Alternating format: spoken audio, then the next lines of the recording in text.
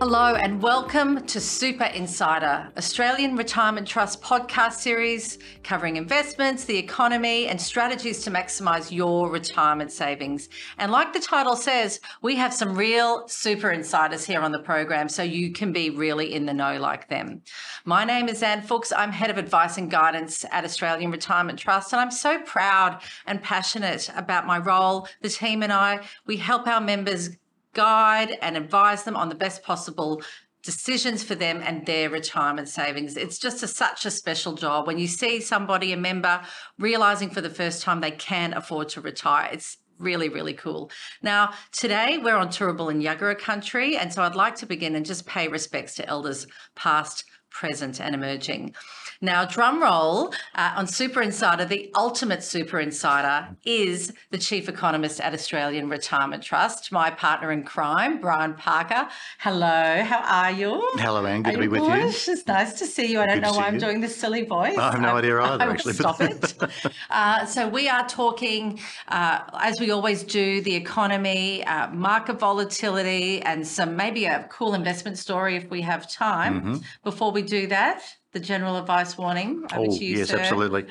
Yes, before we jump in, I need to let everyone know that what we're going to be talking about today is just general information only. Any advice doesn't take into account your personal situation. You should consider your circumstances and think about getting personal advice before acting on anything we talk about today. You can also get a copy of our product disclosure statement from our website or by calling us on 13 11 84 if you have a super savings account, or if you have a Q Super account, call us on 1300 360 750. Yeah, you. Yeah, Thank you. Last time we sat down, Brian, which feels like 100 years ago, or maybe not, we were talking interest rates, and I think we should probably start off where we were and about interest rates and what's happened over the last quarter and how have we seen this play out with investment performance? Yeah, look, I think the world's major central banks have continued to ratchet up interest rates. And if you look around the world, we've seen a very, very aggressive tightening in monetary policy, obviously from the US Federal Reserve, our own Reserve Bank of Australia as well. And so interest rates have gone up quite some way from what were extraordinarily low levels a year or so ago. And I think we can safely say that there's probably more to come. Certainly from the US Federal Reserve. The RBA have sort of paused at their last meeting, but in the minutes of their last meeting, they also said that they're still pretty keen to actually raise rates a bit further. We still think there is another interest rate increase out there, maybe two, but certainly another one. It's interesting. I heard some commentary around raising interest rates as a blunt instrument and the impact it will have on sort of our most vulnerable in society. And, it was just, I thought, a very powerful kind of phrase, a blunt instrument. What are your reflections? Look, absolutely. And it's a phrase that's often used that really the central bank under normal circumstances only has one tool at its disposal, and that is it's setting up official interest rates. And that flows through into borrowing and lending rates across the whole economy over time. And certainly we are getting to the stage where, and the most obvious people who are affected are those people with a mortgage.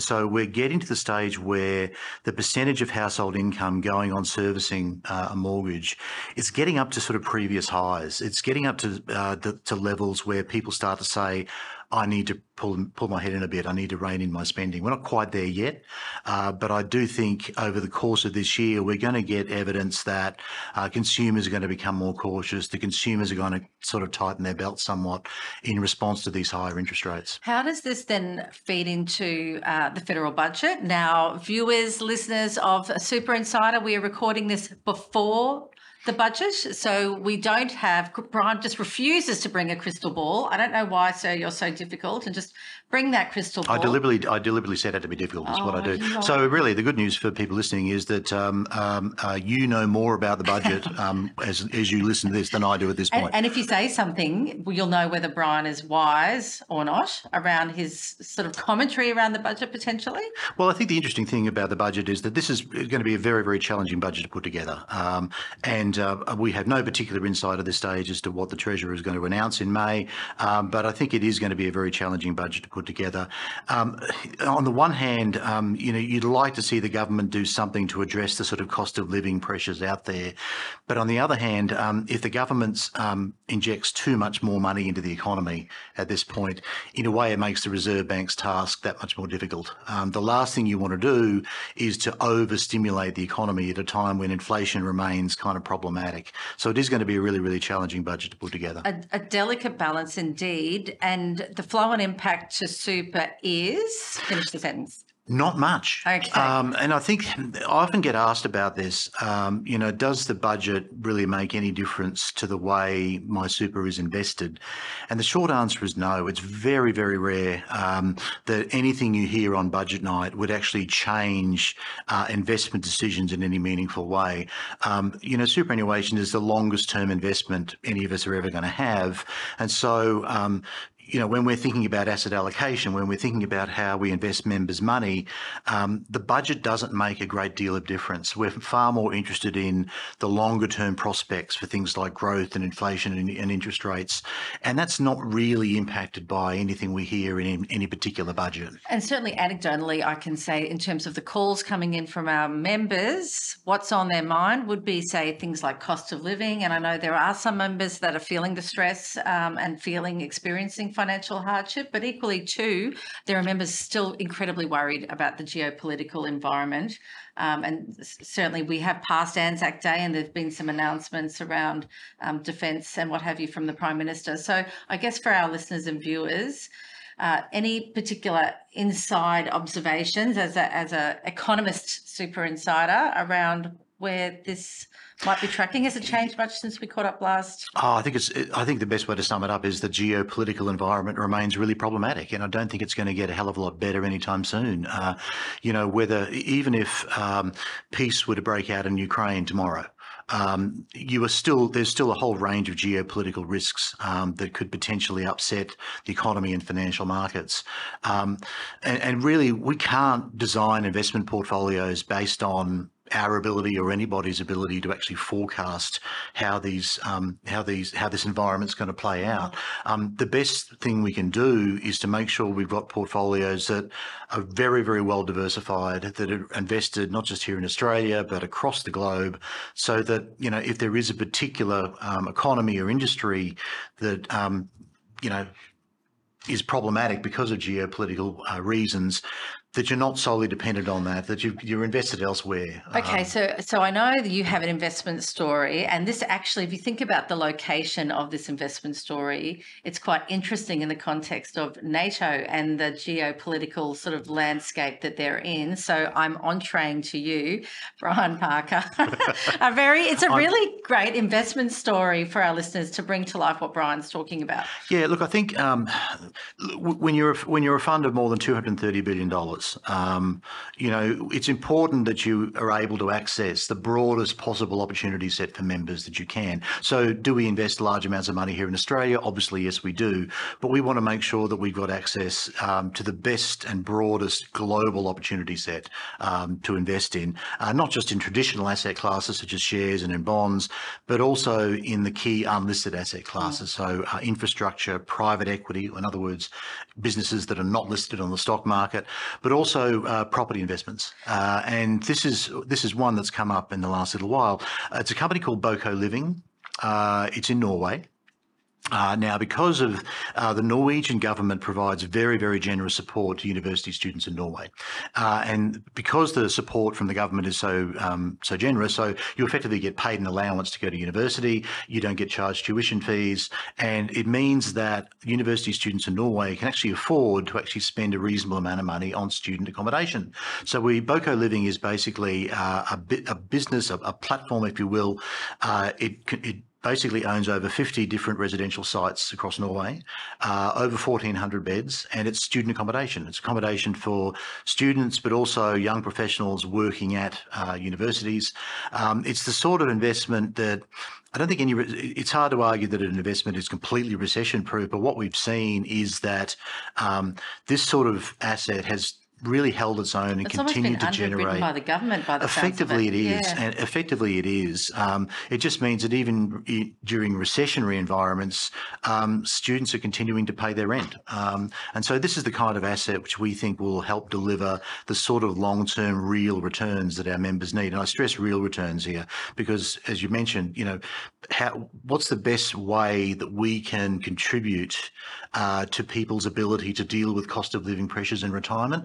The answer is to ensure that we're delivering the kind of real or after inflation returns that our members need. I do think Boco Living is a name that kind of reminds me of something in Florida where the Golden Girls would have lived, or Jerry Seinfeld's parents. It's just got that, but it's not Florida. But it's not. It's student accommodation in Norway. Very, very nice, solid return prospects, likely to deliver very nice, reliable return prospects, and there's no Golden Girls anywhere near there. No, you're just sitting next to one right now. Oh. Be careful, it's a bit of a breeze outside. The tickets on yourself may blow off. So then now we are heading into the end of financial year. What's your view again around the sort of volatility? How are you feeling around the roller coaster ride that some of our members feel that investment markets are? Should they be tightening their seatbelts? The short answer is no. In fact, one of the interesting things that's happened in the last little while is that despite the sort of litany of things that we could worry about, we worry about inflation and interest rates and the geopolitical environment, all of which remains problematic. But, and certainly 2022 was a very challenging year for financial markets and a challenging year for investment returns. But as we went into 2023, just when you think things couldn't get any worse, well, they didn't. They actually got better. So the March quarter, you've actually seen quite solid investment returns. You've seen a bit of a recovery in share markets. You've seen a bit more stability in long-term interest rates, which really drives the returns from fixed income portfolios. So we've actually started the year on a fairly robust note. Now, does that mean we're completely out of the woods? I don't think we can say that. It's still a very, very challenging environment.